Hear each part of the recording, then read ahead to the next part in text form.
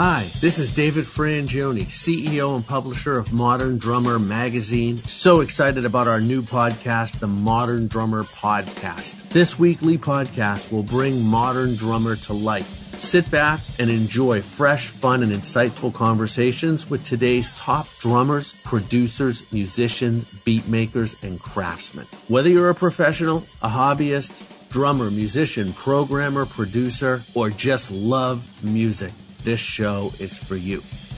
Every other week, the Modern Drummer Podcast will feature world-renowned producer, songwriter, and drummer Narada Michael Walden. Narada Michael Walden's Upbeat is featured exclusively on the Modern Drummer Podcast.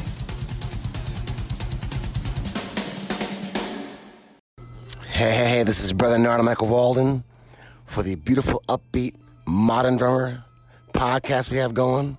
We're so excited. It's got so much energy coming down. So many beautiful interviews from Will Calhoun to the great Billy Cobham and my man from Sly and the Family Stone, Gregorico. Oh my God. And we have so many good things coming up in the future. But this week is a rock star legend who really whooped me, taught me, showed me when I was a kid how it's done. His name is Carmine Appice. And I heard him with Vanilla Fudge, as so many of us has heard him with Vanilla Fudge. But the things he did magically with his foot, with his hand, with his spirit, and dynamics, shit, like that. You know what I mean? Could be really, really, really powerful, and then get really tiny, tiny soft, you know, in a whisper. And be funky, and be rocky, and take, you know, those classics of Set Me Free, Why Don't You Babe, you know, from the Holland Ocean Holland Supremes, and then flip it into a rock jam, a classic for all time. So I have so much love for Carmine and his work also with Jeff Beck, everything he's done with Rod Stewart, Do You Think I'm Sexy? So check out the interview coming up now with the great Carmine Appice, my dear brother, my dear friend, and a true musician on the drums, and a rock star supreme. Carmine! Hey, dude, how you doing, man? Good to see you. Wow, I should have worn one of my glitter outfits. Oh yes, okay. I wore it for you because I knew you'd like it, man. Yeah, I do like it. Well, we have a show on Thursday, which I want you to do, and every Thursday, what I do is I wear one of my old stage outfits, which have different glitter and all these, just for the hell of it, just for fun, you know. That's right. That's right. So they can bust my chops about it on there. That's right. Yeah, so it's all good. Yeah, man. You're looking really well, man. Yeah, I feel good. I'm here in my studio. I just built this little studio here. There's the drums. Wow. You know, I got the room mics in there next to the what do you call it? The treadmill, and got all the gold records and all that stuff here. So I'm great. So it's great to have a place where you can just walk in. The drums are set up. They're already mic'd. You turn on the computer, and you're ready to rock. You know? Oh, yeah. Fantastic, man. I remember being in your house in San Francisco years and years ago. You had the indoor pool, and you had the studio. You had everything there. You still in that place or no? No, we're not in that place. I have my great recording studio, Tarp Band Studios, which I'm in now. This is yours? Yeah, great, I've been in this studio since '85. Yeah, but the home beautiful. you came to was called Sacred Rock. Yeah, that was awesome, man. Yeah, it was an awesome time. Yeah, that was a lot of fun. Cool. Well, I just want to say hi, man, and thank you for your time. And I want to first off start off by saying I just love you. I love your playing. I love your work. I love your heart, your passion. Yeah. When I'm coming up, we heard Vanilla Fudge, man. That's the first time I'm hearing you, and I have to say to you that you opened the door wide open because of your interpretation of the song. For example, you know, the Supremes Jam and the People Get Ready by Curtis Mayfield. You put so much new life. Yeah. And from a drumming standpoint, we were knocked out, and we're still knocked out by you. Yeah. So that's all I want to say to you, man. From the very beginning, I sang that one too. I sang that one. People can you speak about that at all as we begin to talk to you? Yeah, sure. Okay. So, well, those days started in Long Island. There was a fad of doing what we call production numbers. You know, Leslie West was involved in a group called The Vagrants. You had a group called The Illusion. You had, a lot of the groups from that era were doing production numbers. Right. So we just happened that when I joined the Pigeons, they were called the Pigeons, vanilla, instead of Vanilla Fudge. They asked me to join because they wanted to do these production numbers and use more technical drumming parts, and they wanted a drummer who could sing. So I've been singing all my life. I sang doo-wop in subways of Brooklyn and all that stuff, and I studied. I learned technical. I went to all the great books, and then I started playing with them. It's the first time I ever played with a bass player because my other bands had left-hand bass on the keyboard. Mm-hmm. So when I started playing with Tim Bogert, he was an amazing player, and I said, "Wow, this band is amazing." Mark Stein's vocals and his keyboard playing. Really great guitar player, rhythm player, a good singer. So I naturally went with them, and we were doing all these different arrangements live. But I did notice when certain songs were done, like we used to take the lyric of the song and say, "Okay, set me free, why don't you, babe? Get out my life, why don't you?" When you put yourself in that situation lyrically, the music didn't fit the lyrics. The lyrics are more hurting, as we say, hurting lyrics. Yeah. Man. So we slowed it down and gave it that hurting, really, like what you would feel if you were feeling that. So we surrounded it with that music, with the lyrics, and Mark Stein sang the hell out of it. Oh, yes. When we did People Get Ready, Yeah. to me, it was like gospel song. So what do you hear when, at the time, gospel music was an organ and voices. So we did an intro, and our whole thing with intros with crescendos and then down to nothing where you could hear a pin drop. When we used to play live, when Do People Get Ready or Hang It On, we released that one lonely note, you could hear a pin drop in the whole place, whether we were in a 500-seat place or a 5,000 or a 10,000-seat place. When we come down and it's that one note, total quiet, total quiet. And that's how we knew we had the audience in the palm of our hand, because it was like, and then down to nothing, So People Get Ready was done that way. All the songs, Eleanor Rigby. Eleanor Rigby was like a great version by the Beatles, but we listened to the lyrics and it was like a haunting graveyard vibe. And that's what we did musically, Yes. So that's what we did with Vanilla Fudge, And in those days, there were no PA systems. So I had to play really hard and loud, which I didn't know I was creating something. I was just doing what I had to do. Right. A lot of drummers in the day just didn't care. They just played, and they were drowned out by the amplifiers, but I wanted to be heard. Yeah. Because we had such cool parts, Yes. I even put a microphone inside my bass drum and ran it into Tim Bogert's dual Showman amplifier. Because we did a lot of R&B. And, the bass and the bass drum were had to be tight. Right. And then when I went to a pawn shop and I saw that's PAWN, by the way. Mm-hmm. That's right. Pawn shop. That's right. I went and I found a Leedy Ludwig bass drum for $5. It was 26 by 15. So I said, wow, maybe because it's bigger, it'll be louder. Mm-hmm. So I bought it. I recovered it, red sparkle myself, and it became louder. And I used that bass drum. And after we had started making the noise, we went to England. We played in the Speakeasy, where everybody would go there. Everybody was there the night we played. It was packed. The Rolling Stones, Jeff Beck Group, Jimi Hendrix, The Who, everybody was there. Jim Capaldi. All the drummers came up to me and said, "Where did you get that bass drum?" 26 by 15. And it was loud and it sounded great. And I learned the trick from Dino Danelli back in the day, where we didn't muffle drums in those days. We had two heads, full heads, no hole. We had ripped up newspaper inside. And that would muffle the sound. We even varnished the inside of the shell to cover up any pores. Mm-hmm. And then any unwanted like noise or any unwanted frequencies that would ring out would be sucked up by the paper. But it wasn't muffled. It didn't sound like a couch when you hit it. Okay. So I've been using that. If you look in these bass drums, I got newspaper in them. Wow.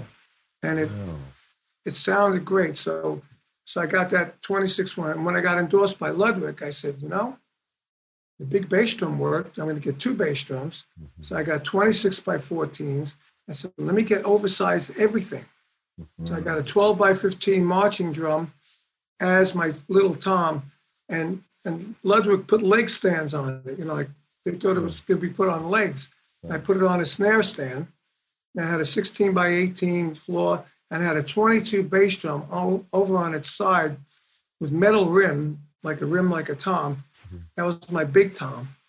And then I had a 6.5-inch snare drum, the classical snare drum, chrome. And then I was endorsed by Paisley, so I got a gong. Because Vanilla Fudge was doing all the symphonic stuff, and a gong came in handy. And that drum kit was the first maple kit that Ludwig ever made. And you had to really pound on that kit to get the sound on it because they were bigger. Let me ask you, what I'm fascinated by at the time that you got into it was so advanced. Like, for example, you had all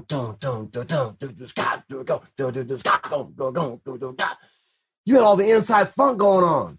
Yeah, because I used to listen. Where did you get into all that? That's what I'm trying to get y'all. Bernard Purdie. Yes.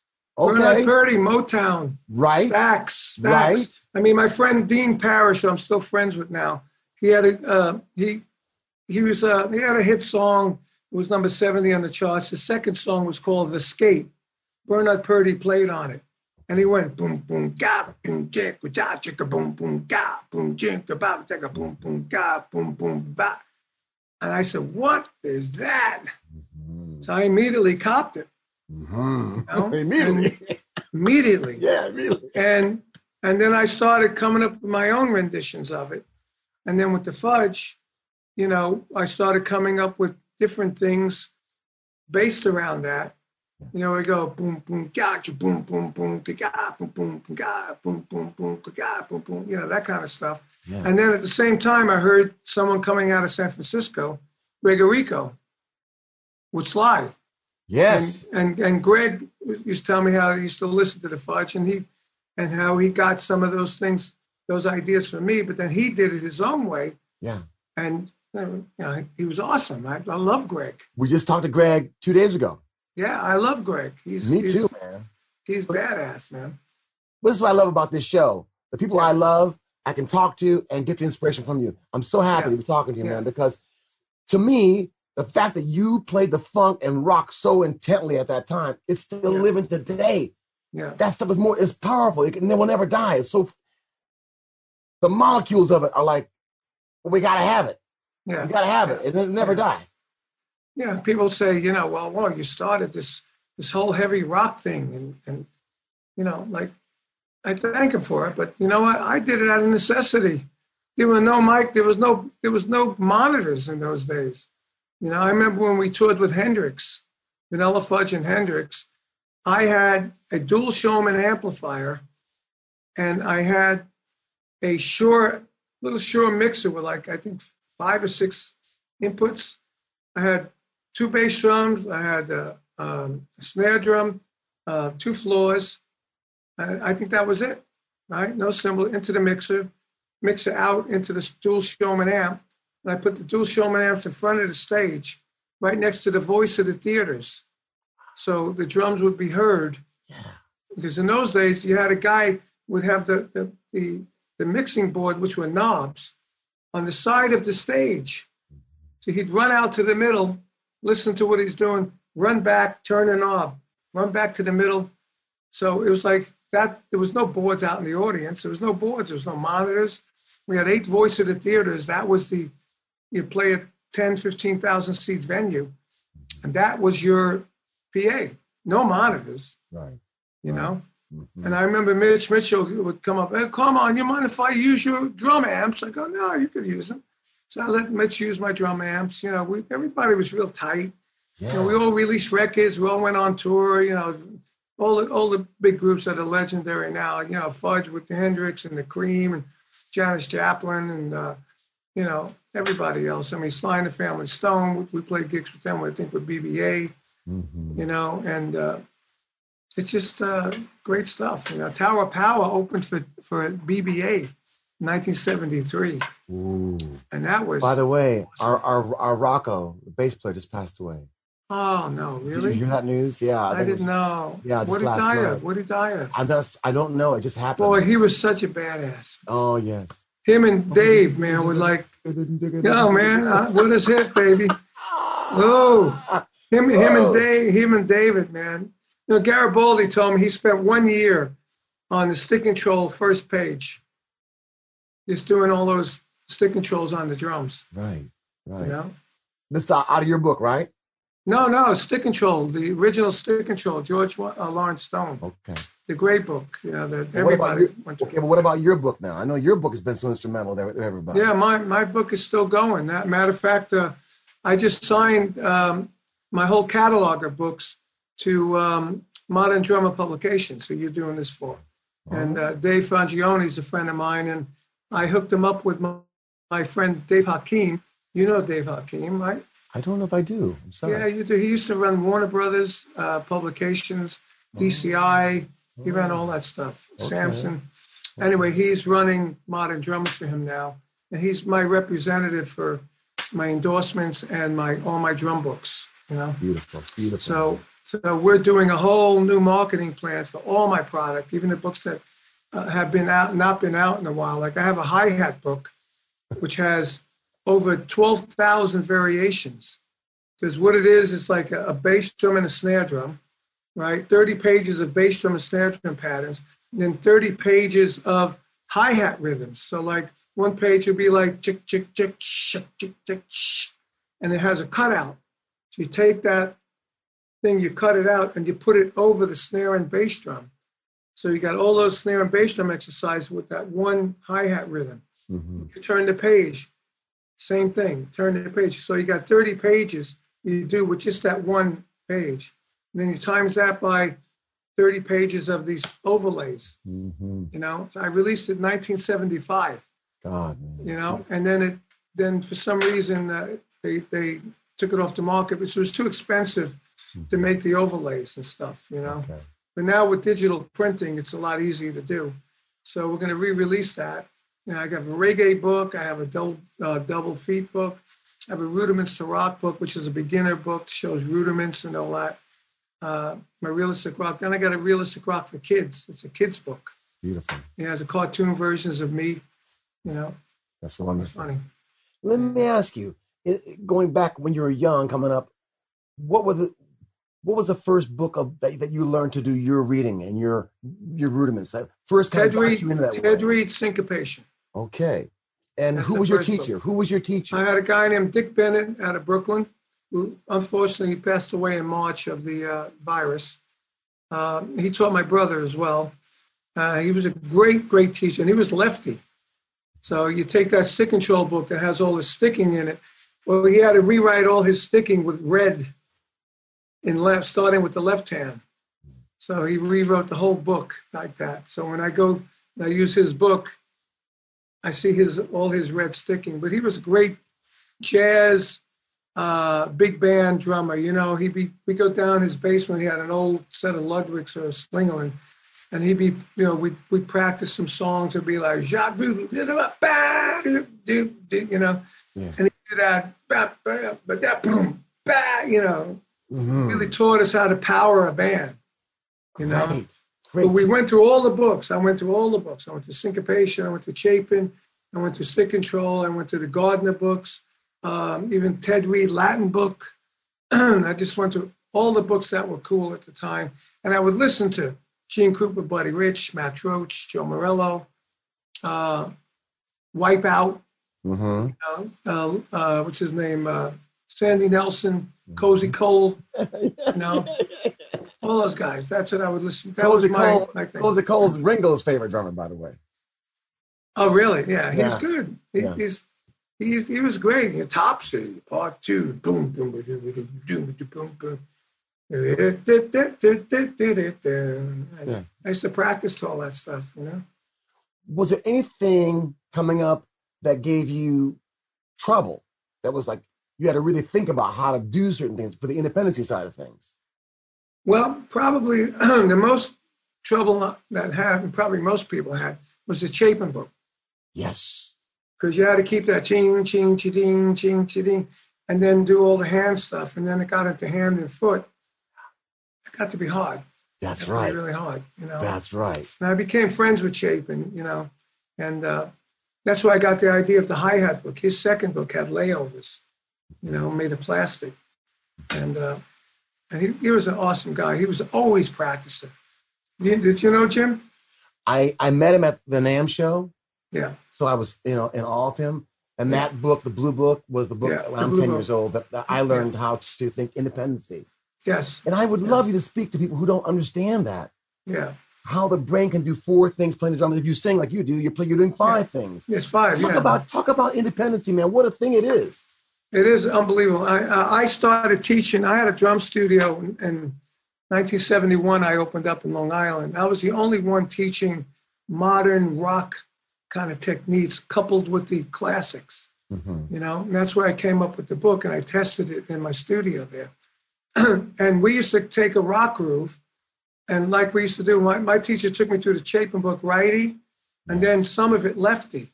Ooh. And I did it to a point. I didn't master the whole book, but I did it to a point. So I took that concept to my realistic rock book. So I would say, okay, let's do this regular way, meaning as written, 8 notes. Let's say you go 1, 2, boom, ba, 8, over there.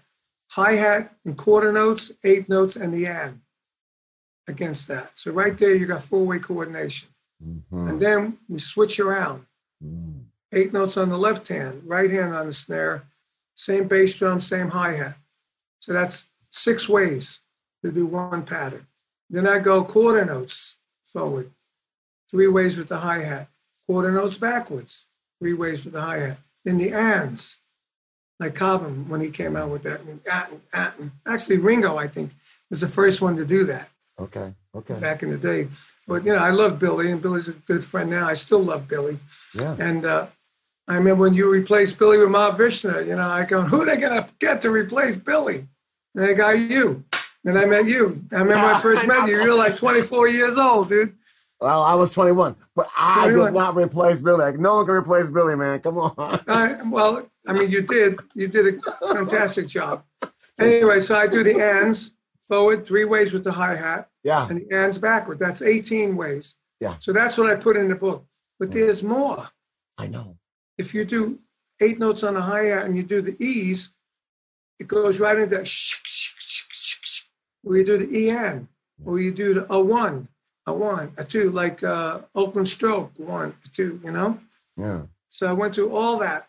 I ended up with 60 ways to do any drum pattern, and I would teach this stuff, and Bob Rondinelli, Joe Franco were a couple of my key students that went on to do really well, and a few other ones, but then I developed the book, and when the book came out, I was really good friends with Joe Morello.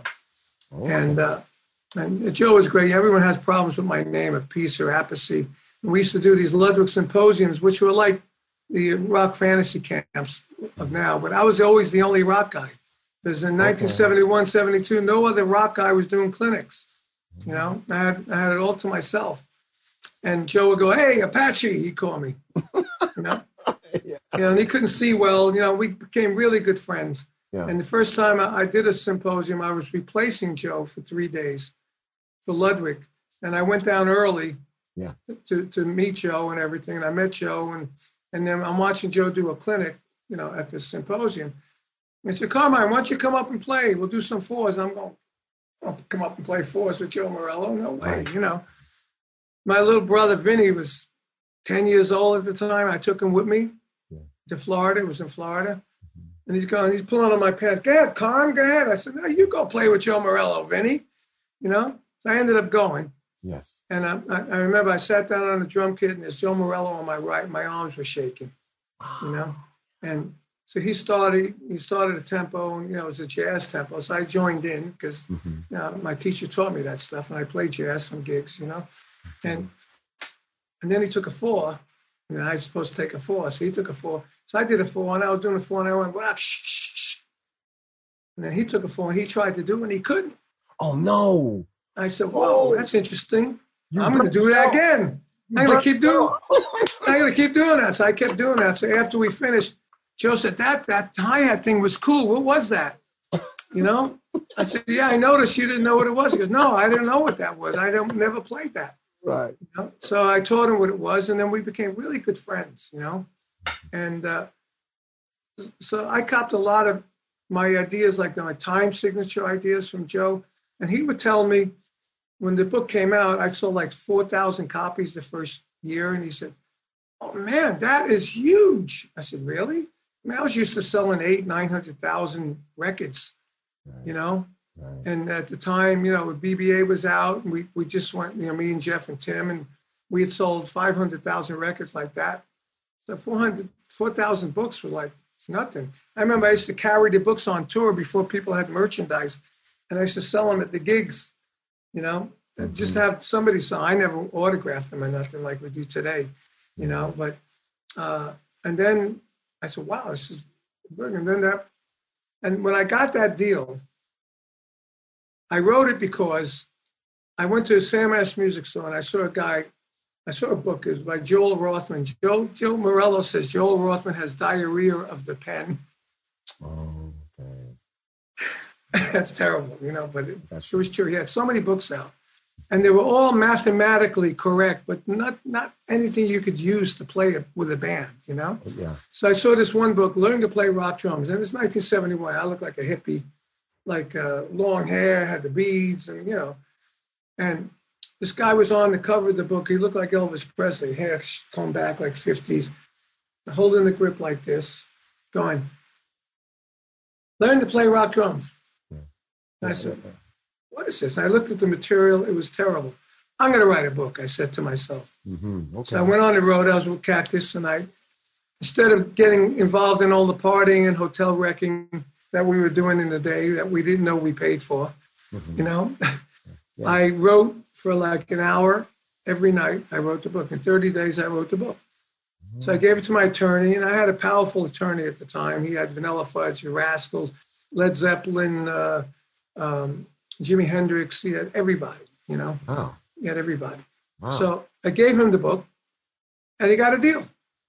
I got a $500 advance. He said, which is, 1972, $500 was probably worth like $5,000 today. Mm-hmm. He said, but that's not the good part about it. I said, what's the good part? Because you own the copyright. I don't even know what that meant, right? I didn't even know what that meant until like years later. After that company folded, I went to another company, and I was able to go to the company because I owned the copyright. Yeah. And ever since then, we've been doing deals with Warner Brothers, with this guy that's now running Modern Drummer. He was head of Warner Brothers. I did deals with him, you know, and the book made a lot of money and sold. Now I'm at 400,000 plus books. Beautiful. You know, and it's still going, and we're still coming up with new ideas to market it now on the internet and all that. Carmine, I'm just so taken by also the era when you came on. There was so much around you. Like you mentioned the Rascals, Dino. Yes. That guy was phenomenal as well. He was awesome. I mean, you mentioned, Mitch Mitchell, another chop cat with all the great jazz cat. That's jazz chops. My question is, speak about the time when you exploded. What was around you that was like, had to be like eye-opening for you. Yeah, it Talk was. About anything you want to say. It was great. I mean, when I first met Dino, I was underage. I couldn't get into Metropole in New York. Yeah. Dino was opening up for Gene Krupa. Oh, okay. And he had a group called Ronnie Speaks and the L-Rods, right? And I had to go in with my older brother's draft card, because in those days it wasn't IDs with your picture. So I went in, I was watching Dino play, and I went, wow. And he came up with this groove that after he played, we talked, and that's when he told me about the bass drum sound. And he had this groove that went, the shuffle on both hands. And he went, I went, wow, that is so cool. What is that? What were you playing? And either he wrote it out or I wrote it out as he mouthed it. But I went out of there with it written down. Mm-hmm. And I went home and I practiced it. I got it down really well. And Dino was, I was a fan of Dino at that point. He was like 2 or 3 years older than me. And then when he came out with the Rascals, I started hearing about the Rascals before I was even in Vanilla Fudge. And I went to see them at a couple of clubs, and he was just awesome. Yeah. You know, he's playing, twirling the sticks, boom, boom, boom, boom, you know, boom, boom, boom, boom, twirling, you know. His moves were like, you know, puppet-like moves, and he just looked so cool. He had the 24 by 14 bass drum. Sounded great. They had no bass player, so you really heard that bottom end ringing out from the bass drum. Yeah. And he really was amazing, you know. And then after we made it, he was still with the Rascals, but then the Rascals got all poppy and stuff, so his stuff wasn't that great. Even though you can look at some of the videos now, Come On Up and a few other videos of him, and he's just like woo, woo, woo, doing the cymbals and twirling. You know, I saw them lately, and you know, he kind of lost the fire, but he's older. I mean, you understand that. Yeah. But at the time, you know, and then we made it, and I always loved Mitchell because he was like a jazz guy in a rock world. You know, he didn't play heavy. He didn't, but he played like when him and Hendrix would go off, Noel was the guy that held it down, and Mitch and Hendrix would go off, you know, like jazz guys would. Right. You know, Hendrix would be playing and Mitch would be following him. That's right. You know, and it was great. And Mitch was the nicest guy, really the nicest guy. I love Mitch. Yeah. And Noel, all those guys, and they're all gone. I knew Hendrix before he was Hendrix. We used to play in clubs in New York together. When Jimmy James and the Blue Flames, he was biting his guitar, you know, playing like that. And one time we went into a black prostitute's apartment together. We smoked some pot, and Jimmy's going, "I'm going to make it one day and get out of this." And we were looking up on the west side, 77th and Broadway, which is now a very ritzy area. But at the time, it was terrible. I mean, it's getting back to that now, the way New York is going. But the next time I saw him was at the Speakeasy in London. He was Jimi Hendrix. And I knew he was Jimi Hendrix. When I first saw, I knew he was Jimmy James, I should say. When I first saw the first promotion, I seen him eating the guitar, playing with his teeth. I knew that was Jimmy James, you know. And then I told him that when I met him, I said, "Hey, man, you remember we played together in New York?" I told him that story. And he said, "Well, what are you doing here?" I said, "I'm playing with Vanilla Fudge." He goes, "Man, I love the Fudge." I went, "Whoa, cool." You know, so it was a pretty good re-meet. How did your life change from struggling, trying to make it, playing, working, to all of a sudden you're now superstar? Was a big thing for your head to go through? Of course. I went to, where you got out, you know. Yeah. Because Ludwig was on me to do clinics when I was with Vanilla Fudge. Right. You know? And I'd say, "I don't want to do clinics, you know? I'm a rock star, you know? I mean, come on. I would drive home to my mother's house in my full stage gear. Right. And I walk into the house, and all the kids in the neighborhood, "Oh, Carmine's here," you know. I pull up with like an XKE or a 61 Jaguar Mark 9, looked like a big old Rolls Royce, you know. And I get out and I walk into the house. I'm wearing my velvet. Ridiculous, you know. And then in 71, when I wrote the book, that's when Ludwig said to me, "Look, you got a book coming out." They would buy 1,000 books a year if I would do clinics. He said, "The clinics are like, you go out and you play gigs to sell records, you do clinics to sell books." I said, "Okay." So I did the first one. The first one was at Sam Ash in Hempstead. I had 800 people at the clinic, you know. Beautiful. And I mean, I went around the world. I really got into doing clinics. I mean, one time I did a clinic in Paris. I had 1,800 people in the theater. Wow. You know, and I carried around roadies. I did disappearing drum solos where puffs of smoke were coming out of the thing. And when the smoke cleared, I'm gone, but the drums are playing. I reappear in the audience. You know, I made the clinic really an event. Houdini. Yeah, I was Houdini. I did that in Japan. I did that with BBA in Japan. I did it with a group called Pearl in Japan in the 90s, but I did it on a whole clinic tour, sponsored by PV. And I had a truck, I had 2 roadies, I had my drums, I had stage gear, I had lights, I had my big PV monitors, I had the PV PA system. It was like a gig. Yeah. And I would draw 500, 600, 700 people everywhere I went, sometimes 1,000 people. I got awards in New Zealand for having over 1,000 people at a clinic there. I did a clinic in Tokyo. I had 2,000 people, and I was like, I really had the market to myself. Yeah. The next guy that started doing clinics was Cozy Powell. But he wasn't a studied drummer. He didn't know the how to talk about 8 notes and quarter notes and on the E's and on the U's, and he just knew. He did it by feel. So he was Jeff's drummer. Then you went on to play with Jeff. So talk about your connection with Jeff. Well, that was the whole thing. That me and Cozy, we had this thing going because Cactus was supposed to be Jeff Beck, me, Tim Bogut, and Rod Stewart. Rod didn't want to work with Jeff because they had some problems. Okay. So we were going to work with Jeff, me, Tim, and Jeff, and then we were going to get a singer. The day before, 2 days before Jeff was coming to meet us with our manager, with Peter Grant, his manager, he got in a car wreck. As you know, he loves cars. He had a car wreck, and they said he won't be able to play or do anything for 18 months. So we had just finished breaking Vanilla Fudge up to do Cactus, to do this. So we had no band. So our manager said, what do you want to do? You want to wait for Jeff? And Jeff wasn't that big yet. He just did those first 2 albums. They sold well, but Vanilla Fudge was bigger than Jeff Beck. And on one of our last gigs, he opened up for us with the Jeff Beck group at the Singer Bowl in New York. It was 10 years after opening. Actually, Edwin Hawkins Singer's "Oh Happy Day" opened up 10 years after Jeff Beck group and Vanilla Fudge. But while Jeff Beck group was on, and that was the tour that I had gotten John Bonham, the same drum kit as mine, right? And he had 2 bass drums on that tour. So there were 2 Carmine drum sets up there. One was John's, one was mine. So I'm sorry. It wasn't 2. It was my drum set up there that John went up and played.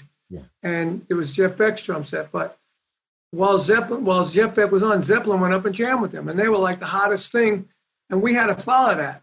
And that's when we realized, that there's a new thing going on with guitars and singers that we didn't have with Vanilla Fudge, Okay.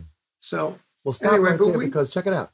John Bonham is credited you as a big inspiration, influence upon him.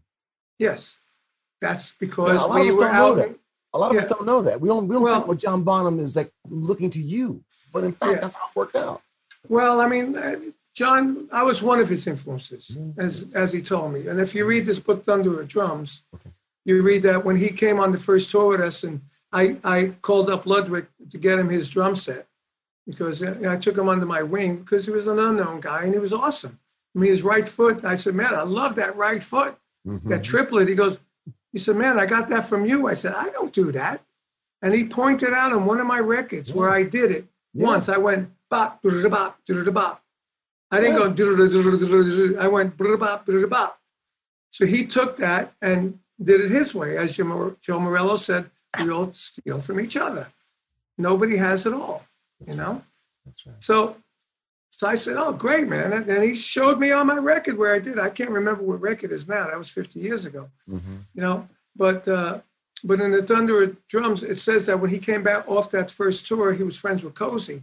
And him and Cozy was on. What was it like? How was Carmine there? They were like 2 kids, And so I know I influenced Cozy. So anyway, when Jeff didn't make that, me and Tim said, let's do Cactus anyway. We got Jim McCarty, who's an awesome player. Mitch Ryder and Detroit Wheels, Buddy Miles Express, great player. And we got Rusty Dave from the Amboy Dukes, and we put another kind of super group together with Cactus. And we did fine. And 2 years later, Jeff put his band together with Cozy. And then 6 months later, he called me and Tim and asked us if we want to, come out with him again. And that's when we went. So I said to Cozy, so you replaced me with Jeff. Years later, 76, I get asked to join Rainbow. I couldn't do it because I was playing with Mike Bloomfield in a group called KGB, signed to MCA Records. In those days, you can't be signed to a label and go play with somebody else. Right. You just couldn't do it. So I had to say no. So they got Cozy. So when I meet Cozy, I say, what are you, my professional replacement? What's with you? I bust his chops a little. We were friends. We both laughed, But, so it was great times, though, because You know, I mean, even watching Ginger Baker was double bass. Keith Moon, we're friends with Keith. Keith was the most unorthodox player. He never had a hi-hat. He'd overplay. What he overplayed was his style. It was great, you know, his energy. And he was a crazy man. I mean, I've seen him do crazy things. Yeah. Like Tony Williams' Lifetime, McLaughlin, Jack Bruce, Stuart Young, is that the keyboard player? Larry Young. Larry Young. Yeah. And Tony at Ungano's, a club in New York. Okay. And where everybody's watching, they're blowing everybody's mind. What does Keith do? Goes to the side of the stage, pulls his pants down, and walks right across the front of the stage. I did not know that. And we went, whoa, Mm-hmm. what was that? You know? And like Keith was just like nothing happened, pulled his pants up, went on, had another drink. Just crazy stuff like that, you know, off the wall stuff. Yeah. I had a drum battle with him once on a console TV set at the Beverly Hilton Hotel. He turned it over on its side. Carmine, come on, here's some sticks. Let's do a little drum battle, you know. And he stopped playing. They go, now you, okay. You see all the stick marks on the. It's a piece of furniture in those days. It wasn't like, you know, it was a cabinet, a beautifully painted cabinet. Mm-hmm. But it was crazy days. I tell you, man, in watching him now, when I look back, he was really a strong. Yeah. He had stamina. He could rock for a long time. He did, but he didn't play hard. But he played a lot. He had it. Yeah, I was like, he had it. I loved Keith. I always say the first wave of that era was with me, Ginger Baker, Mitch Mitchell, and Keith. That was the first wave of like drum heroes. Even though Dino was there, was sort of a drum hero, but he he became more of a pop hero, you know. Even though I consider him a drum hero. What about from Iron Maiden? Nico, where would he be? These are in different generations. Got it. Okay. Then the next generation, I think, was the Billy Cobham 72. Oh, okay. Yeah, this was 67, gotcha. Right? Okay. 67 went up to like 72 when Cobham, Lenny White, Alphonse Mazone, that whole era came out. So what did you think about that? That's when you came in. When those cats hit. Awesome. When I first heard Billy, because I was doing a lot of stuff. I was doing, here we go, I'm hitting you five on that. When I was doing stuff where I'd play my right hand playing things like, number 6 in the stick control book, right, left, right, left, right, left. You know, I was basing the rhythm off even though I just played it, I didn't think of what I was playing. But I was playing, you know, with Bella the cymbal and all that. When I heard Billy, I said, man, that sounds like me on 78. You know, really fast. And I just forget about it. When Ma Vista came out, that In the Mountain Flame,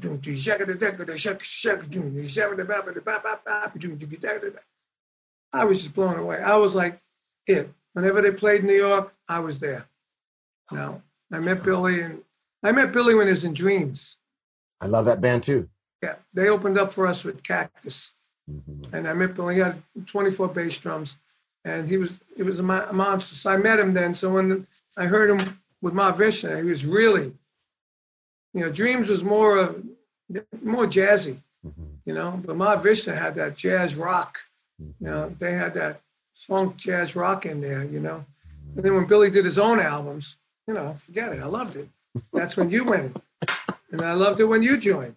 Oh, now, Ma Vishnu was one of my favorite bands. Okay, so that's the 72 era, and then you were like at the tail end of that. Mm-hmm. And then 78, the Police, Stewart, you know, and that whole era of 78, which was like, there was some other guys in that era that came out, and that whole reggae thing started. I said, wow, that is so cool. That was my favorite band, 78. Wow. You know, Sting is my friend. He's a good man. And I hung out with him at his house. He said, man, that's a snare drum I played on every breath you take. And sit down, play it. And I'll be playing it.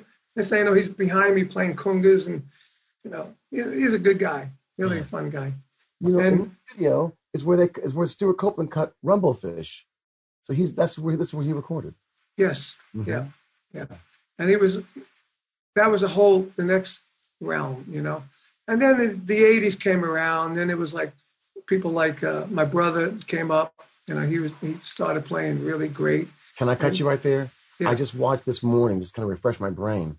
On YouTube, I saw a piece of you and Vinny playing together, and I always knew he was great, your brother as well. Yeah. But there's a piece that's on YouTube right now of the two of you just playing together. Yeah. It's phenomenal. We do gigs called Drum Wars. Yeah, okay, it's beautiful. And we go out and we play our hits and we do the drum stuff in between. But it's great because he's more like Buddy Rich, really fast singles and combinations.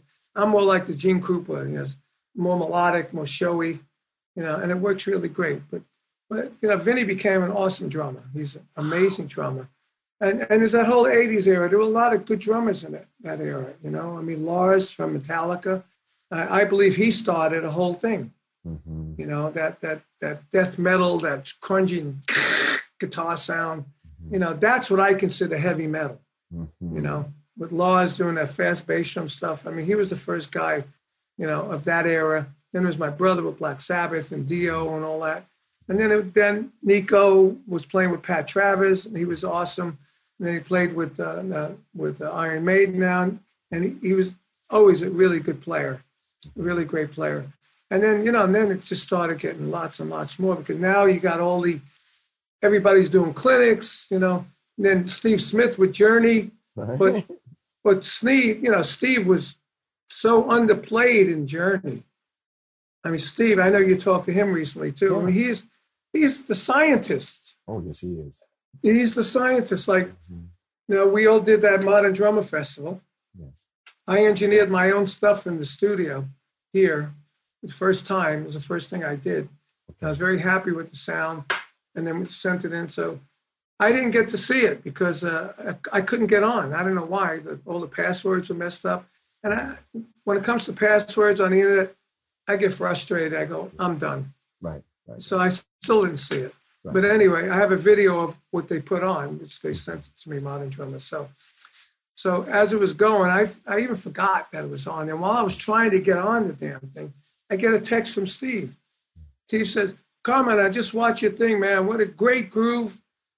Awesome, man. The combinations, the right, left, right. So I was talking about Neil, and, you know, when Neil told me he liked what I did on my song Lady by BBA, and blah, blah, blah. So I said, oh, thanks, Steve, you know. And he once called me and said, you know what? I just finished listening to Vanilla Fudge's third album. And he said, everything John Bonham ever did is on that album. Wow. Steve said that to me. Wow. I said, wow, coming from you, man, thank you so much. What a compliment, you know? And so we've been good friends. Every time I'm in town when he's playing, I try and go and see him. I mean, I see him do some of the tablet stuff verbally in between solo. I said, this guy's unbelievable, you know? So Steve sent me what he did. I don't know if you saw it. He played a solo in 15/8, and he counted it off. Right? So I was counting it as he was doing it.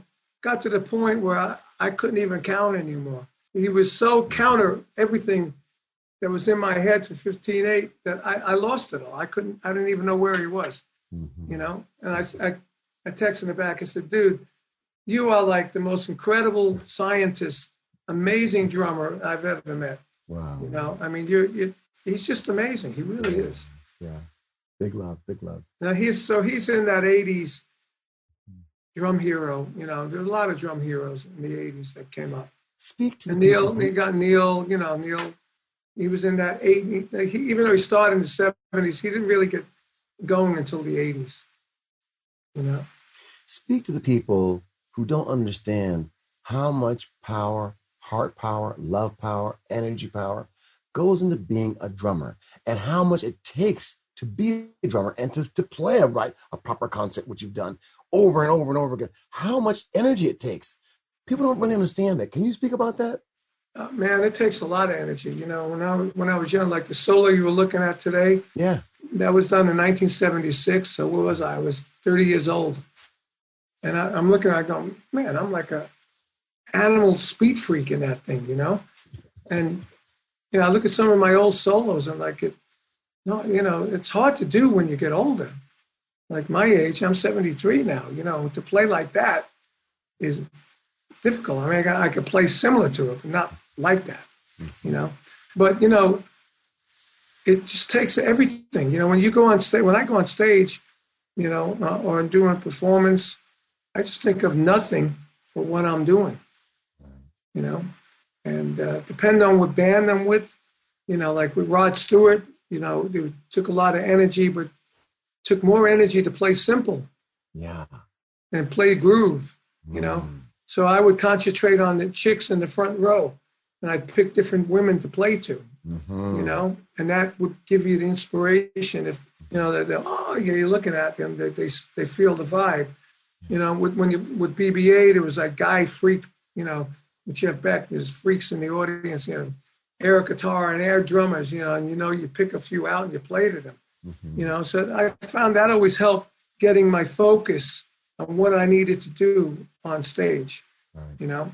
And, you know, I still do that to a point, but, you know, you just go on the stage. It's like when you hit the stage, it's like a switch goes on. Here it comes. All the energy, all the power gets focused into that performance, you know. Now, of late, because I'm older, when I come off the stage, I'm a bit like wobbly, you know, because of all the energy I put out, you know. But it's, you know, my father told me when he was 77 years old, he said, you know, my brain still feels 17, but my body don't. And I get that now. I understand, because I still feel and want to do all these things and think about playing these things, doing. And then I look at my body, I'm looking at my arms, I'm looking at wrinkles, I'm going, wow, when did this happen? You know? You know, so it's pretty well. You're not there yet. We'll all get there. You know, but you know, it's like I've been blessed. I had a blessed career. You know, I've become more of a Christian now because I almost died 2 years ago. So, long story short, we changed all the flights. We waited a day. On the way home, I bleed on the plane. Right, a doctor on the plane puts up an IV. I got an IV on the plane. Doctor told the pilot, if you don't land this plane somewhere, this guy's going to bleed out on your watch. He's a famous drummer. It's going to be all over the news, and your fault. Wow. So they veered off and dropped me and my brother off in the Azores. You know where the Azores is? Not really. In the middle of nowhere, under Greenland. In the middle of nowhere. Under Greenland. Okay. Under Greenland, I'm in a hospital. They spoke Portuguese. Okay. They didn't even have an airport. They had to land at a military base of some sort. So I'm in there for 3 days, and finally my wife got me a medical airlift out. The closest place is back to Europe, to Paris. I went all the way back to Europe with my brother in Paris in a little Learjet medical airplane, right, with a medical team. I get back there, my nose is packed. While I'm in Europe, in Paris, I'm getting a bit of a fever. They wanted to cut my face open, get to my nose. My wife said, no way, you got to go into the audit. They wouldn't listen. By a miracle, she got a medical airlift back to New York. When I was in the Azores, they knocked me out to pack my nose. I woke up in a room, it was all black except for a little light. I thought I died. And that's when I grabbed my cross. I started praying, please don't make me be dead, you know? Anyway, so I got back to New York after a big hassle. They took the gauze out, and the doctor says he may be mentally disabled because the gauze was infected, right, in my nose. So 24 more hours, I would have been dead. Wow. God. Right? So they did the surgery again. That was 2018. In March of this year, I had another bleed. So now they come to the conclusion this vein keeps growing back. So that's why I'm not going to Europe or anywhere like that anymore.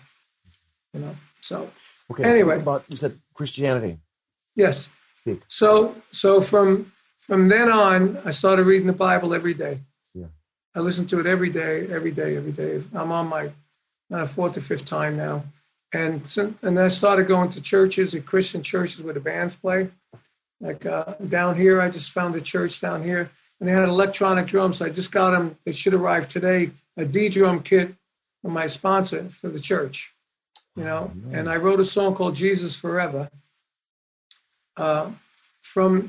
which takes some of the lyrics from that experience of when I almost died, especially when I was in that room that was dark, you know, and the light, you know. Can you sing it? Can you sing some of it? Yeah. Oh man, hold on. Well, the hook is Jesus, Jesus, Jesus forever. You are the Son of God Almighty. You are you're sent from us. You were sent to us from heaven, Son of God Almighty. We're preaching, preaching our holy. I can't remember all of it, but you are the highest. You are the one that saved my life. I was in darkness until I saw the light. Now I'm here, you know, and Jesus forever. Beautiful. You know, I wrote it on my iPad. I played everything, drums, keyboard, everything. I sang it, and I want Rick Derringer to play on it because Rick's a Christian. Yeah. And trying to get him to do it, it's like pulling teeth. It's unbelievable. He said, I want to do it. You know, and then I'm realizing he doesn't know much about recording in his own little studio, you know. Okay. Yeah. I sent him, I said, I'm going to send you stems. He goes, I don't know how to do stems. Okay. Send me a wave. Mm-hmm. Okay, I sent him a wave. I sent him again yesterday for the third time. He keeps losing it. Okay. You know, but I found this guy, this Christian singer in the church who's an unbelievable singer and keyboard player. And I went up to on the stage Sunday to see, because he had this rig. He's talking into mics. He operates the whole thing. You know, he'll go into the mic and tell the band who have the inner ear saying, hey, okay, let's vamp on A. And then he'll go into a whole preaching thing. And he'll do a signal, and then they'll move on to the next part. And he turns the track down, turns it up, starts the track, takes out the click. I mean, while he's singing. Mm-hmm. I said, wow, I'm impressed. Yeah, he's got a tremendous voice. So I'm gonna get him to sing on this track. Great. He can sing it a lot better than me. Well, you know? I definitely want to hear it. I'm so happy to hear it. I will send it to you. Yeah, so much of what you're saying is ringing a bell with me because like this. Can you see this? Yeah, a candle. Yeah, man. The light, dude. Yeah. I believe this music that we play is about that spirit that's coming through you, me, all of us. Yep. And I think that we talk about it's wonderful. I'm with Greg Bissonette, who honored you recently. Oh, yeah, I love Greg. Yeah, he's the same. He's like Greg. The spirit. He's got the spirit. Yeah. I mean, Greg has got so much energy. You know? You know, talk about spirit. We had Ted Nugent on our show that I want you to do the other day. It was almost like we couldn't get a word in.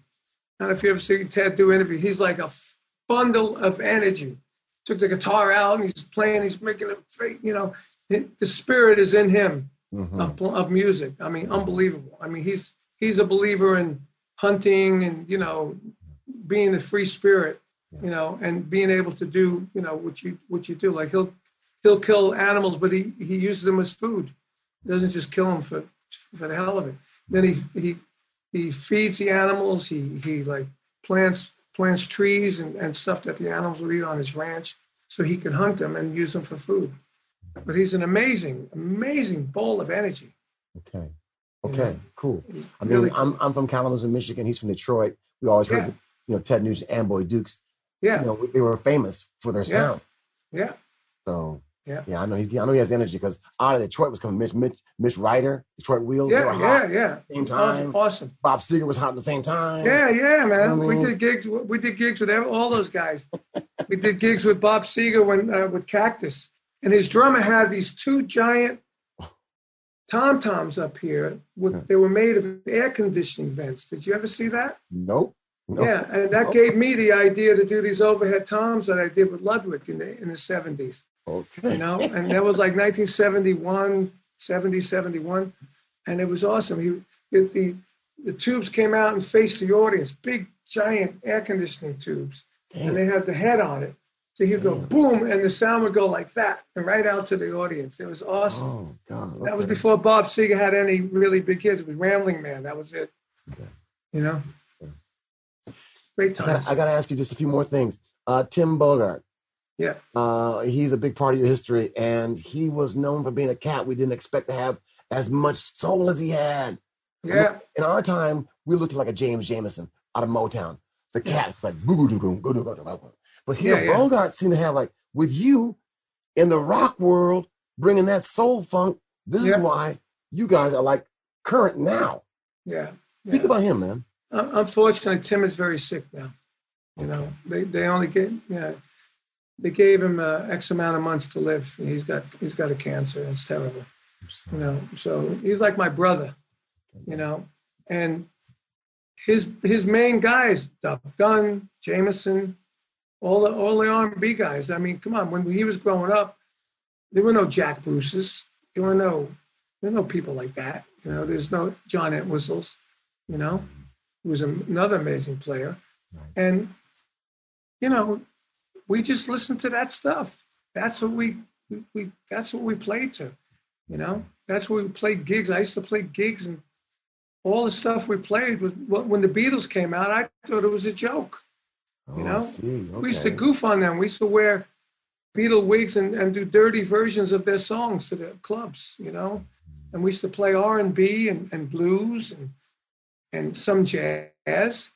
You know, well, I never played jazz with Tim, but when I joined the Vanilla Fudge, we did all, you know, Little Anthony Imperial. So I think I'm going out of my head. Oh man, incredible! It's Growing, incredible. Temptations, Ain't You Proud to Beg. Yes. I mean, all that stuff. We did all that James Brown stuff, and that's all we played. All our teenage years growing up. Isley Brothers, you know, Do You Love Me? The Contours, you know, That's right. all that stuff, you know. That's and then beautiful music.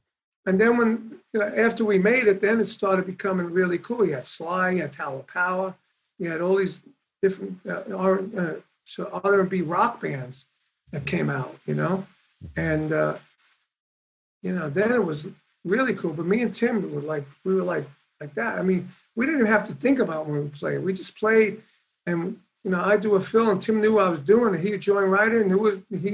He knew what I was going to do almost, you know.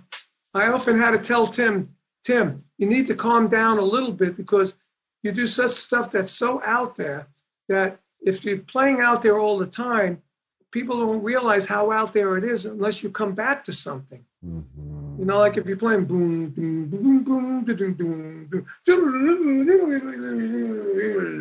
boom, you know, rather than being all the time, because that's what he started doing. He started overplaying a little bit. Okay, you know? I got you. You know, but he was inspiration to many, many, many bass players. Did you enjoy the rock trio, him, yourself, and Beck? That kind of space. I loved it. Yeah, I loved it. Yeah. You know, matter of fact, when we played the mix, Don Nix actually mixed the album and produced it. And when we heard it back, it was mostly bass and drums, and Jeff was in there, but it was very bass and drum heavy. So we said to Jeff, there's no hardly any guitars. He goes, yeah, I know. I told him to do that because I love hearing you and Tim play. Okay. I said, whoa, you know, we want to hear Jeff play more, you know. I mean, it's good, but, you know, his guitar could have been a little louder. I got you. And then we could never do a second album. We could never get Jeff back into, okay, and we have a live album that we mixed. I mixed with Jeff's engineer 2 years ago. Okay. That's supposed to come out, and we're waiting for Jeff's manager to put it together. He's got 8 new songs, and 3 of the original done live at the London Rainbow in front of 3,000 people. And it was unbelievable. And I'm mostly fronting the band, you know, from the drums. You know, so that's what I always did. Talk about the independence. You know, I'm over there playing 4-way and singing. Like there was one song called Blue Murder with my group Blue Murder, right? Okay. It was sort of like a Purdy Shuffle where you check it the boom boom. Bomb bomb, shake it the bomb bomb, and there's a shuffle on the right hand, hi hat, down down, shake it the down down, bomb bomb. You know, so I'm playing that. We played it on the record. We started playing it live, and I'm supposed to be singing the backgrounds with Tony Franklin, the bass player. They're screaming, "Blue murder, I'm singing to survive." One more, so I started doing it. I started messing up the groove, and I said, oh, my God, this is like a 5th Independence. I better practice this. So I went home, and I sat there and practiced playing that groove and singing that vocal part until I got it. Yeah. Because it was difficult. Yeah, as I'm saying. We don't think about it because you're doing 5 things at once. Yeah. 5 things at once. I know. My wife is playing, she used to play piano when she was a kid, so she just got a Beatle book. We have a mini grand in our living room. So she bought the book she wants to play. And I'm really blown away that she could actually sit down and still read it. Read it. You know, I mean, I can't just sit down and read like, you know, like that, you know, and she's playing it and reading it slow, making a mistake, but she's getting it. You know, one time I did a symposium. At the symposiums, at the end of the night, you know, we had Buddy Rich was a guest, and Ed Shaughnessy and me, and you know, everybody would have a night to do something. So I had my night, but then they needed someone to do this other thing. I said, oh, I'll try and do it. And they handed me the sheet of music. It was like, see my arms disappearing? Yes. That's how long it was. Yeah. I said, well, let me have this 2 or 3 days before so I could look at it. So I'm looking at it. Even having it 2 days before, I couldn't do it. Right. Okay. And Shaughnessy came in that afternoon, put it up on a thing, never rehearsed it, just looked at it once, played it right away. Wow. So that's great reader. Yeah. Great reader, because that's what he had to do on TV every night. Right. That's right. You know? I mean, I don't read that much. I mean, I know how to teach it. I know I know all this stuff. I could read, you know, music like an exercise and stuff, but to actually cut a show, you know, I'd have to work on that. So I never really did that. Okay. You know. What about the magic of you and T.M. Stevens? I know you love T.M. Oh, I love T.M. He's trying to get better now too, but we send him a lot of love. I know are you in touch with him? I can be from time to time. He's kind of convalescent. I don't know where he is, but last time I saw him, it was weird because I played in New Jersey in Asbury Park with Vanilla Fudge, and TM came up to me. You know, he's always had the blonde dregs and all the colors. And he came up wearing regular glasses, like round glasses, rim. His hair was gray instead of all colors. And he was wearing like just he looked like a bookworm. Okay. You know? Okay. And he said, and he had like the TNA stuff we did and the stuff we did together in his arm. He said, Carmine, hi, it's TM. Remember me? I said, yeah, of course I remember you. And he said, yeah, you know, we did this album. Remember that? And I'm thinking, what's going on? But Pat Travers told me, he said, there's something wrong with TM. Like, this is like 2 or 3 weeks before that. I said, why? He goes, I saw him and there's something wrong with him. He's not the TM we knew.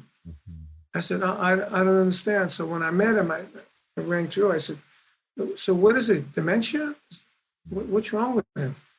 You know? Well, I don't know everything. I just know he suffered some stroke. And he had a stroke. Affected him. So he's kind of like living. When you talk to him, he'll always say the same story over and over again. Oh. You know what I mean? Yeah, but exactly. You love him so much because I love him. Like what a great bass player. Man. What a great bass player. I know you love him. I got to mention him, you know. Yeah, we took him to Europe with us, me and Pat. And the worst thing about him, every time I used him, he never rehearsed. You know, I had him doing when, who got sick? Somebody got sick. Our keyboard player got sick, Mark Stein. Okay. And our bass player in the Fudge now replaced him. He also plays B3, and Mark was his idol, so he knows a lot of the songs. So he was going to play B3, and I asked TM to come in and play bass. I gave him all the songs to learn. But day of the gig, finds out that he didn't rehearse them. He didn't know them. Luckily, our road manager was a bass player, and he'd been with us a bunch of times. He said, I could play these songs. So he played the songs. And then we brought him up for the last number to play You Can't Do That, the Beatles song that we had on one of our albums. And we let him play that with us. And, you know, he got the audience riled up and singing and everything else. Yeah. And then we took him on tour with me and Pat, and the same thing. And we did a DVD, and he didn't learn the songs. Okay. You know? But what an amazing bass player and a singer. Oh, my God. We had him write the lyrics to one of the songs on our TNA record. And they were great lyrics. Great lyrics. And he sung it. Yeah. I want to let you know that Carlos Santana is now in the studio. I know he's sending his love through to you. He just arrived. Yeah. He loves when you do this thing like set me free, why don't you, baby? He loves that stuff. Yeah, man. Everybody. Get out my life, why don't you, baby? It's a bit high, though. It's a bit high. I Your power, you know? Yeah, man. Yeah, man. I know. I met him. I've known him through the years. When I was in Australia once, I went to see him outside, and he saw I was there. He said, "Hey, come on up and play." Yeah. I went up and played. I don't even know what I played with him. I played something, but we had fun. And I love his wife. Yeah, Cindy's beautiful. He's awesome. Oh, me and Cindy go back. I mean, we did a clinic in Europe, and I was endorsed by Slingland at the time, and Slingland owned Gibson. Yes. So when we landed in France, and there was like a 2 or 3 hour drive to where we were going to do this clinic. It was a festival. So I had the Gibson bus, that Gibson tour bus that they have that holds the guitars in. So I had the European version pick me up at the airport to take me there. We happened to be on the same plane. So I said, "How are you getting to the place?" He goes, "I was going to, I think somebody's coming to pick me up or I was going to rent a car or something. I can't remember." I said, "Look, I got this bus pick me up. It's just going to be me on it. Why don't you just go with me?" Yeah. She goes, "Okay." So me and her were on the Gibson bus. We hung there. And the whole time of the festival, the Gibson bus was parked outside. It was like our home to go to after, like if we did the clinic, we want to go relax, and have a sip of some water or, Coke or whatever we're drinking, Yeah. She was awesome. She was a great player. Oh, yes. Carmine, I love you. I want to let you know that we love you because you're a great person, good person, and you've given so much through the years. And from me to you, I love the fact that you're funky, that you got power, that you're a sensitive cat, and you love your music and you love people. And you have been like an inspiration for me. I remember when we first did Wired, you were the first cat that told me you love Wired. You, out of all the cats in the world, it was you that told me about that. So I was like, I like this guy. I like this guy. Nice. I also remember seeing you in Florida with Clarence Clemens at the Failsafe. That's right. The Hard Rock. Yeah, you're always giving so much. So, I just want to just give back to you because you've been really, really cool, man, all the time. Yeah, and I love Clarence too. He was awesome. Yeah. And also, I want to congratulate you on being Rock and Roll Hall of Fame on these years of 2013. Yeah. And then 2014 for the Modern Drummer. Yeah. Thank you. And Modern Drummers loves you. So here we are, man. Here we are, dude. I know, and I just signed all my books to Modern Drummer Publications. So I'm going to be heavily involved in Modern Drummer for the next 10 years. Okay, brother. That means I'll be 83. Ooh, I love it. Come on, man. I have a new single called We Can Live Forever. I love your new album. I love The Real Baptism, dude. Ooh. That's the one I like. That's about Jesus in my mind. When you hear it goes, boom, boom, I feel like it's John. Man. The love in the water. And he comes up and he realizes. That inspired me. I said, I'm going to go write a song like that. Oh. I'm writing a new song. It's called The Game Breaker. Okay. About Jesus. I want to hear everything. I want to hear it too. Yeah. I so far just have lyrics to the title and a few lyrics in between, but I got to find the right groove. But I use your Real Baptism as the inspiration for that. Well, if I can do anything with you, I'm here. Okay, man. And we got files. We can do files. Yeah, we can do files. Cool, man. Okay, brother. I'd love to come out to California and actually do something with you in the studio live. This is your home. It's called Tarp Band Studios. It's a great place. I've been here since '85. Okay. You're welcome anytime. All right, man. Love you, bro. Carmine, God bless you, bro. God bless you, man. See ya. Well. I hope you all really enjoyed hearing Carmine's insights, Carmine's thoughts, his heart, soul, patterns, the way he feels about life. What a great teacher, and with all the wisdom he's got to impart to us. And most importantly, just to admire his great life of achievement. He and his brother put those drums down since they were like little kids, and they've been great inspirations for all of us. So big love to Carmine. God bless you, Carmine, all your endeavors. We're here for you. Modern Drummer loves you. Upbeat loves you. Narada Walden loves you. The whole world loves you. God bless you, Carmine. Okay, God bless you. Happy holidays, everybody. Peace out. ddrum's story begins in Sweden in 1983. It was then that ddrum created the Digital Percussion Plate 1, the first electronic drum pad allowing for dynamic playing using sampled sounds. Crowned as an incredible breakthrough in electronic percussion, ddrum's innovative drum pads and sampling technology quickly garnered a large and loyal following. In 2005, ddrum saw the beginnings of what would become the brand as we know it today. One of ddrum's decisions at that time was to greatly expand its product line to include acoustic kits, snares, and hardware. And while ddrum is proud of its history and its legacy of innovation, they want to be a company who could also serve the needs of today's drummer. ddrum is a company of drummers for drummers. The team at ddrum is like that drummer who still gets excited when they see a beautiful kit. So when you see the tagline, everything for today's drummer, what it really means is that they make the drums for you, all of you. The Dios drum line is ddrum's flagship production instrument, combining thin North American maple shells, bullet tube lugs, and beautiful lacquer finishes. With a highly pleasing sound and warm tone with amazing attack, Dios maple drums sonically stand up to other professional drums at any price point. Go to ddrum.com, that's ddrum.com, for more info on Dios and everything else ddrum. Hello, everybody. I'm David Frangione, and my guest today is Gary Ingraffia from ddrum, and he's going to share with us all the exciting things that ddrum is up to. How great to have you here today. Welcome, Gary. Great to be here. How you doing, David? I'm doing great. Thank you, Gary. So, Gary, you're back at ddrum. What's the latest happening with ddrum? Go deep on us. Give us the latest and greatest in these products. All the drummers out there want to hear all the juicy details straight from the source.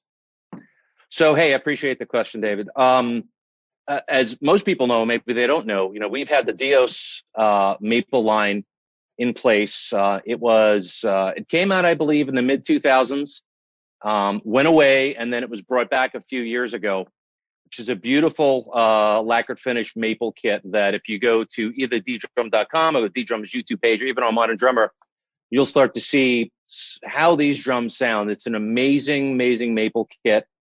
And that's near the top of your right line. now our flagship maple kit. That's your flagship. One more time, David.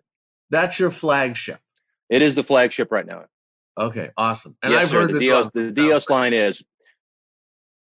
They are amazing. And then from there, we do have the ddrum Dominion line, another line that was when I was here last time was a huge, huge hit in the industry. We really hit a home run with that back in the late 2000s, and that has come back with a new mounting system, old birch shells instead of maple this time, and that is another amazing sounding drum set. I mean, some of the things, the simple changes that are made with brackets being moved and mounting system shifting. I know there's a lot of guys out there that know that the positioning of a tom on a tom arm changes the resonance of the drum, either on the top of the rod or middle of the rod. A lot of drummers out there might not know that, but it's one of the things we focused on with Dominion, especially with the mount and the bass drum, that it's clear that the positioning needs to be in certain places. So we're really focused with these two lines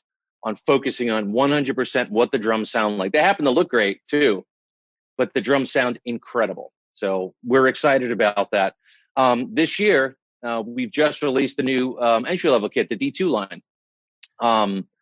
D2, once again, was very, very popular over the last several years. And now we've upgraded it with new double tom holder, which is fully adjustable, new badges, new wraps. The shells are great. And I mean, I think the price point in the market is $399, which is crazy. Wow. Yeah. Incredible sounding drum kit. So that's a great Christmas gift for the up and coming drummer. Yeah, it would be. Hopefully you can get out there and find some, because they were like hotcakes when they came in. So go and find some. That's a good problem to have. But that's an awesome and also, price. It's a ridiculous price point. Yeah. One of the series that often kind of, I wouldn't say gets overlooked, but we have a series called the Max series, which is a blended shell between maple and alder.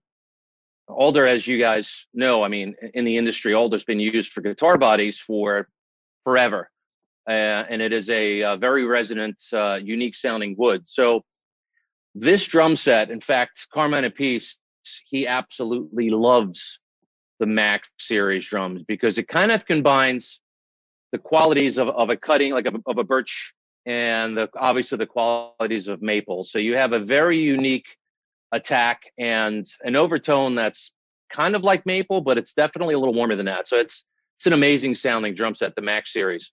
So we're going to do some things with that going forward as well, and seeing how we can tweak that. And also, let's be honest, telling the story of Alder and telling the story of the sound of the drums is important, because and modern drummers been around a long time. I unfortunately have been around a very long time as well. And drummers tend to gravitate towards what they know.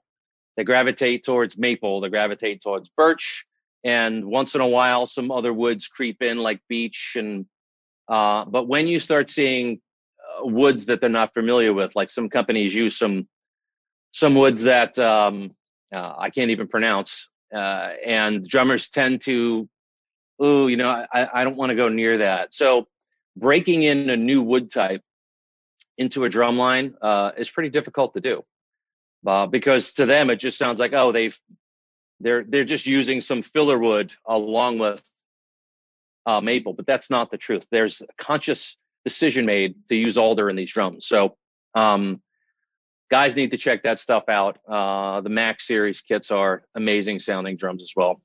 So Gary, tell us about the future of ddrum, starting with your arrival there and what things are going to look like as it goes forward.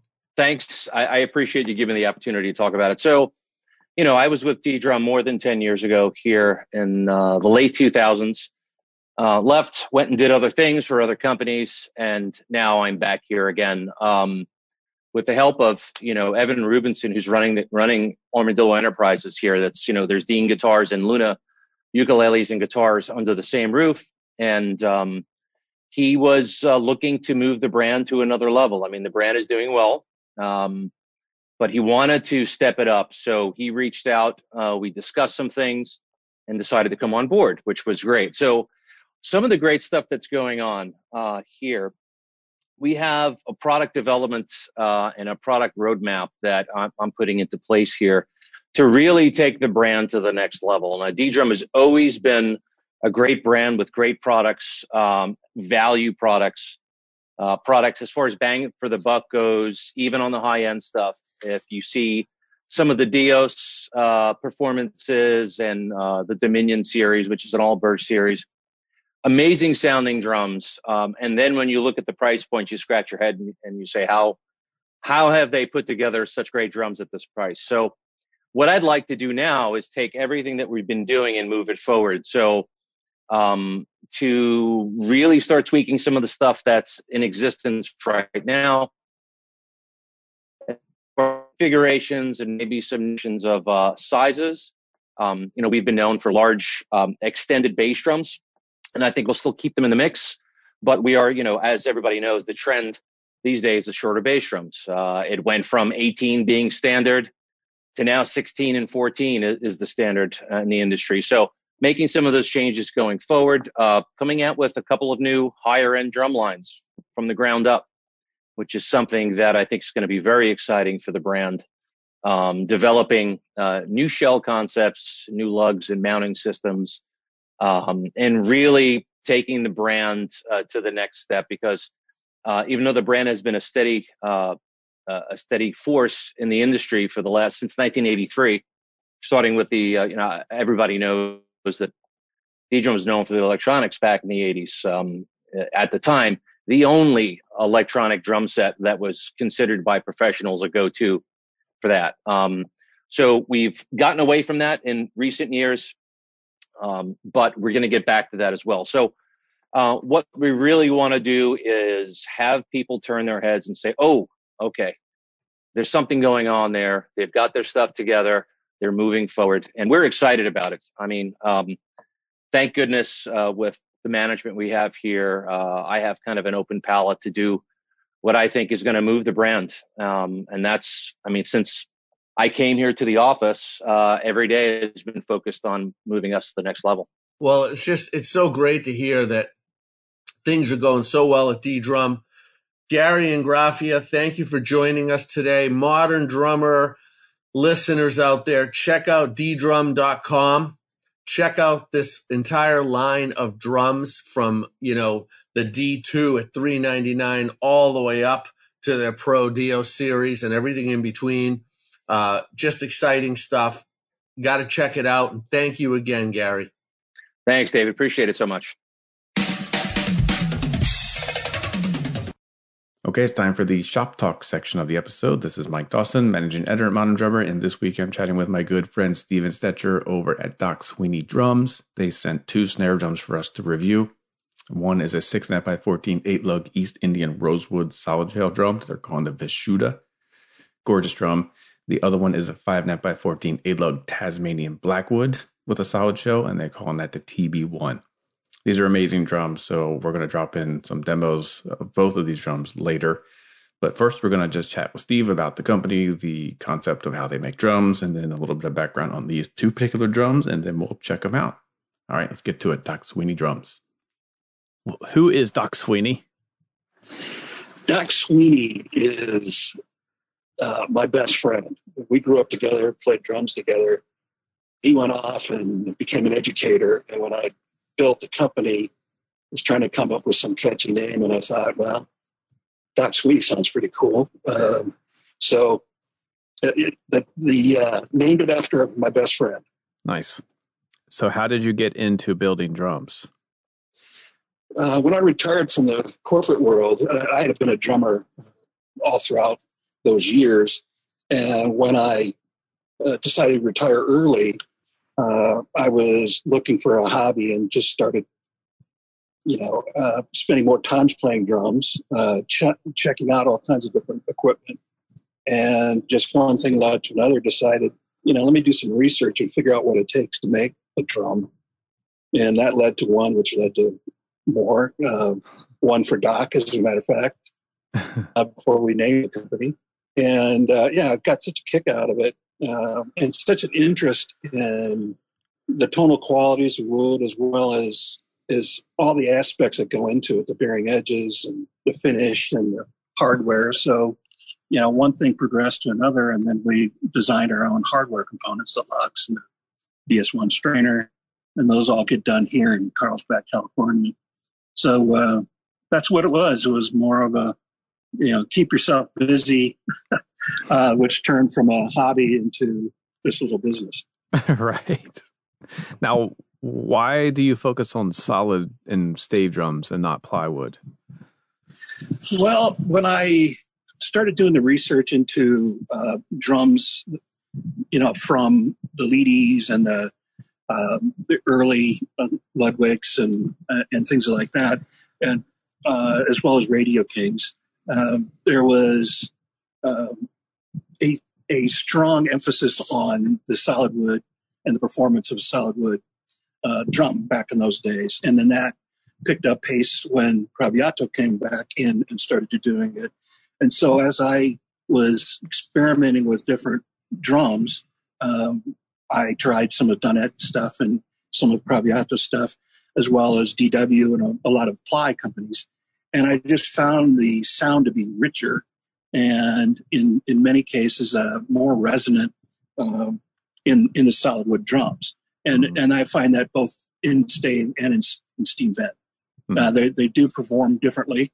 I think probably more resonant possibly in some of the stave designs and a more focused round kind of note, if you will, on the steam vent side. Have you ever made a plywood drum at all, or did you go straight to solid? Yes, I have made a few. They were fine. They just didn't seem to have the same tonal qualities and depth of sound that I was getting out of the solid wood. So after, a handful of attempts, I just started focusing solely on the solid wood. Now, how do you go about developing and then introducing a new line or style of drum? Well, that gets into the research, like looking into the Radio Kings of the old days and the Ludwigs of the 20s. My focus has been on trying to recreate some of those sounds. And so that led to the development of the Classic Collection, which is our take on the Ludwig Super Sensitive, or Ludwig drums of the 1920s, which were steam bent. Mm-hmm. And the legend was a take on the Radio King, and using the exact bearing edges, because we were able to have an exact Radio King and one of those Ludwigs, and with computer we can actually replicate those almost perfectly. Once again, steam bent on both of those sides, and so that has been a very popular sound profile. Both those types of sounds, the Ludwig sound and the Radio King sound, with the really rounded bearing edges, 30-degree round over. So that has led to my interest in. We're actually going to introduce the Legend Series kits and Classic Collection kits, which will be coming out in the next 3 weeks. What we're doing on that, the very first one on the Legend Series will be European Beach, and it'll have the 30-degree roundovers. It'll have a separate, distinct lug design for it. And then the Classic Collection, the very first one coming out, will be Maple, and it'll be in that Pacific Pearl finish that you've seen. Mm-hmm. It's our take on the Peacock Pearl of the 1920s. And we'll have the long tube lugs that were customly built back in those days. So long brass tube lugs that are chrome plated, and the 45-degree special roundover bearing edges, both on the take of the Classic and the Legend Series. The other line that we've done is the Pure. And the Pure sound, the Pure shell, I should say, is our attempt at building a shell with the least amount of drilling or glue. So it doesn't have to have glue re-rings. They're actually milled. So we have the milling capability now to take 5/8 of an inch thick board and mill the middle of the body out, and leaving the bearing edges thicker, which gives it, obviously, rigidity, keeps it in round, but allows us to eliminate any gluing other than the scarf joint. And we've made it an 8-lug design because it's 8 like single point. So it has the least amount of drilling, the least amount of glue, and it is by far the most resonant shell we make. So it was, once again, it was experimenting sound and trying to eliminate weight and eliminate unnecessary glue to see what we could come up with, and we're pleased with the results. Now, how did you settle on the types of wood that you use for those drums, the Pure series? Well, on the steam bent side, in the steam bending world, there's certain species of domestic species that work and certain that don't. And so we've been focused on maple and walnut, which are clearly,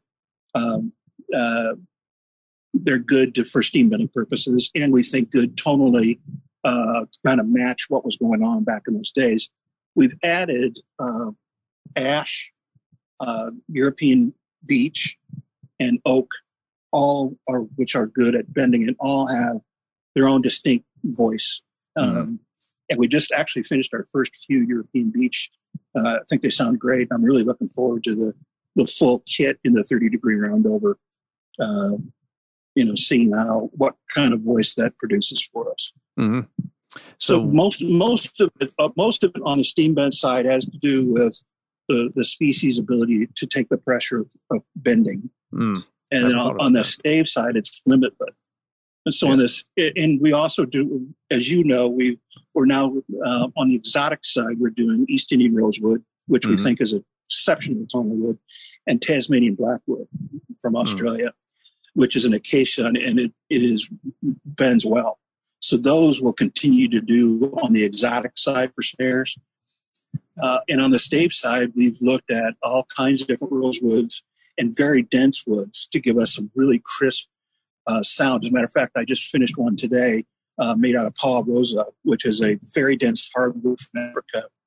I'll send you a pic later, but exceptionally bright, very sensitive, very much in line with the density of a rosewood. So you kind of give it a sense of what kind of sound it produce. But we're always looking at, on the stave side, at the tonal woods that have been used in musical instruments, whether they're mandolins. We just finished a Spanish cedar snare drum, which is very Spanish cedar is used in building those, some of the higher end ones. And so we like looking at and experimenting with woods that in other musical applications seem to perform well tonally. And so with very little limitations on what you can do with it, because basically you're cutting 20 staves for a snare drum, and they're each 2 3/8 inch thick. And so you can pretty much get it out of almost any wood and eliminate knots and all the other imperfections. Mm-hmm. Was there any wood that you thought was going to sound great that just doesn't? Trying to think of some of the stinkers. I can't think of anything that was really just terrible. I've built out of so many different woods. None of them had a really bad sound. Some of them had for example, Poplar. It had a much deeper, lower register than you can imagine. Mm-hmm.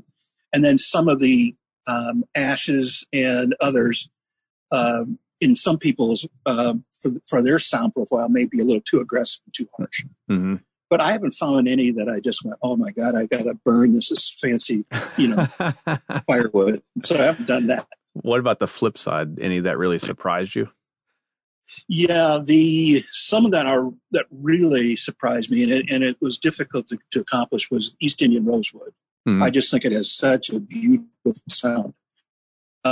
Really like the Tasmanian blackwood. Mm-hmm. What I find in the domestic side, we do myrtle, which I think very few companies have ever used. It's a domestic from Northwest. Great tonal wood. It's used in a lot of high-end acoustic guitars. I really found that to be quite excellent. And I'm really a fan of walnut. Mm-hmm. I just like the warmth and the roundness, and it's such a warm, beautiful sound to me. Mm-hmm. And then I think the last one that really does sound great, and I wasn't sure it was going to make a good drum, was the Spanish cedar, because it's so lightweight and it has very little density, but it has such a warm, deep sound to it, and the shell's a 1/2 inch thick. So that was one that it was an experiment to see, because people have asked me about cedar drums, and I just thought, well, you put lugs on it, I'm not sure it's going to stay together, right? But at 1/2 inch thick, it does, and it sounds really good. The shell itself weighs like as much as a newspaper. It's very lightweight. So the only thing of mass on it are the hoops and the lugs. That's good to know. Good for the gigging drummer for sure. Yeah. Before we dive into the 2 new drums, can you describe the difference, what you hear sonically between the classic and the legend? Like, what are the sound profiles that you would describe? Yeah. I think you hear a much fatter, deeper sound with less sustain in the legend. In the legend. Okay. And that's because of the rounded nature of a heavily rounded 30-degree bearing edge, which were used in the 30s and 40s. So you have less sustain, a lot of depth to the sound, and I think you get a much brighter sound, a little bit more attack, and a little more sensitivity on the classic, because the 45, it's a 45 roundable, but once again, it's a much sharper edge. So you're going to get more sustain, more ringing, much more open tone. So one is kind of a closed tone, warm, very Gene Krupa kind of sound, on the legend side. And the other is a much more bright, articulate, and a lot more overtones and overringing, which would be, in any kind of sharp bearing edge. All right. So let's talk about the 2 drums that you sent for me to check out recently. This is the East Indian Rosewood, which is a 6.5 by 14, and then a Tasmanian Blackwood, which is a 5.5 by 14. Everything about the shell is otherwise similar, right? 45 degree with round over edge, 8 lugs. And I thought they played very well together. I thought they were. If you would have asked me to guess what the woods were, I would have thought they were the same. I don't know if you have the similar thoughts about the sound profile. You got stuck there for a minute. You were frozen. So, did you repeat that question? Yeah. So the sound profile of these 2 drums, I heard them playing very well together, almost to the point where I would have guessed they were the same species. I wouldn't have guessed they were 2 different species. Was that the intention, to have these similar exotic woods, or you hear these things very differently? I hear them differently, and I think it would probably come down to having them, the same depth and everything like that. Because the acacia is significantly less dense than the rosewood, significantly. And so if you were doing, the same lugs on it and the same bearing edges and the same depth, I think you would definitely hear a difference because of the softer nature of the blackwood will make it warmer, a little deeper, whereas the density of East Indian rosewood is considerably more dense than the blackwood. And you're going to get, I think, higher, more volume out of highs and mids with some good sensitive lows, where the blackwood is going to tend to be more low and mid and very little on the high because, once again, of the density of the wood. Yeah, so maybe what you said was the depth is what might bounce them out to my ear. Like the deeper rosewood sounds a little bit bigger, and then the shallower blackwood sounds a little bit brighter than maybe they would be compared side by side. Yeah, I definitely think that is the case. Yeah, and that was the very first one we built, and we've got 4 more in production of different sizes on the blackwood side. We're really happy with the sound that came out of both of those species. Yeah, I'm still yet to make a decision on which one I like better. They both kind of, you guys, every drum of yours that I play seems to be a perfect balance of everything in certain ways. Like I get the open brightness of a metal shell, but also the warmth and depth of a wood shell. And honestly, these 2 drums I thought were like the finest representations of that you've put out there so far. It was I would agree with you. I think depending on the heads you use and the, how tight you tune the drum up or down, you're going to get a really nice kind of metallic feel out of the rosewood. I mean, it almost has a little bit of a metallic sound to it because it's so dense. But then it doesn't, then the bottom end still has, in my opinion, has the woody sound to it. Yep. So you get that kind of tingy, bingy, whatever you want to call it, kind of the metallic start and then a wood finish, I think is the way I kind of describe it. Yeah, they're beautiful. So you kind of already answered my last question, like what's next? You're doing not pure series kit, classic series kits, legend series kits. Absolutely. Is there going to be a pure series kit down the road? That is probably not something we're not exploring right now. Okay. It's because the technique used to manufacture it doesn't lend itself to going to smaller than 14 inches. Oh, okay. We can do 13, but if you wanted to do a 12, 14, 22, that process would be very difficult on the pure size. So we're staying with 13 and 14 at this point. Although, when we get bored, we'll experiment and you may end up seeing a bass drum, Awesome. Well, I can't wait to check out the kits when they're ready. But in the meantime, in this episode, we are highlighting how do you pronounce it? Vishuddha? Yeah. East Indian rosewood. Vishuddha. And the TB1, which is Tasmanian blackwood solid shell snare. We're going to drop an audio here later in the episode, but that's all the questions I had for you today. Appreciate it. Excellent. All right, let's get to the demo. So the first one is the 5.5 by 14 8-lug Tasmanian blackwood solid shell drum. They're calling the TB1. Tasmanian blackwood is a pretty hard timber. It's 1160 on the Jenker rating. This has 45-degree round bearing edges, chrome-plated solid brass tube lugs, the proprietary Doc Swenney throw-off, which I call the DS1. This has an Evans UV1 batter, Evans 300 snare side, and I'm going to take it through the full tuning range. So check it out. Here is the TB1 by Doc Swenney.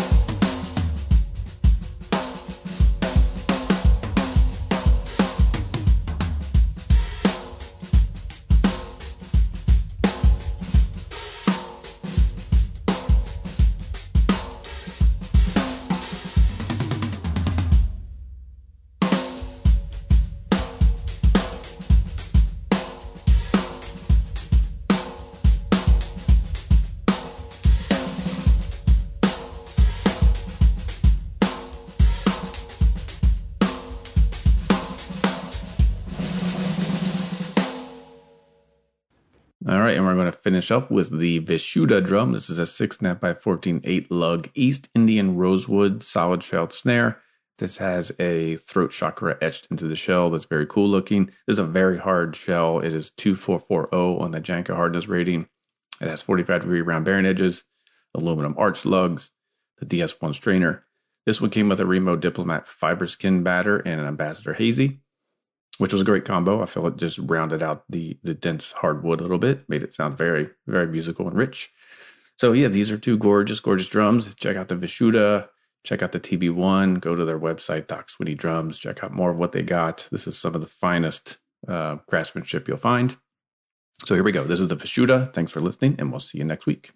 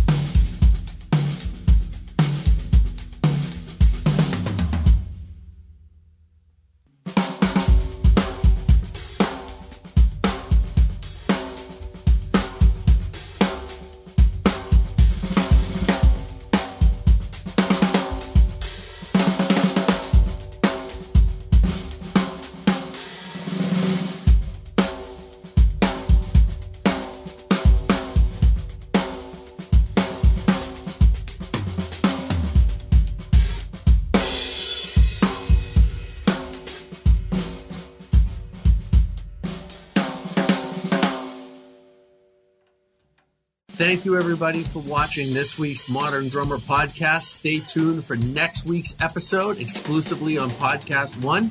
Until then, stay safe and healthy, and thanks for listening and watching.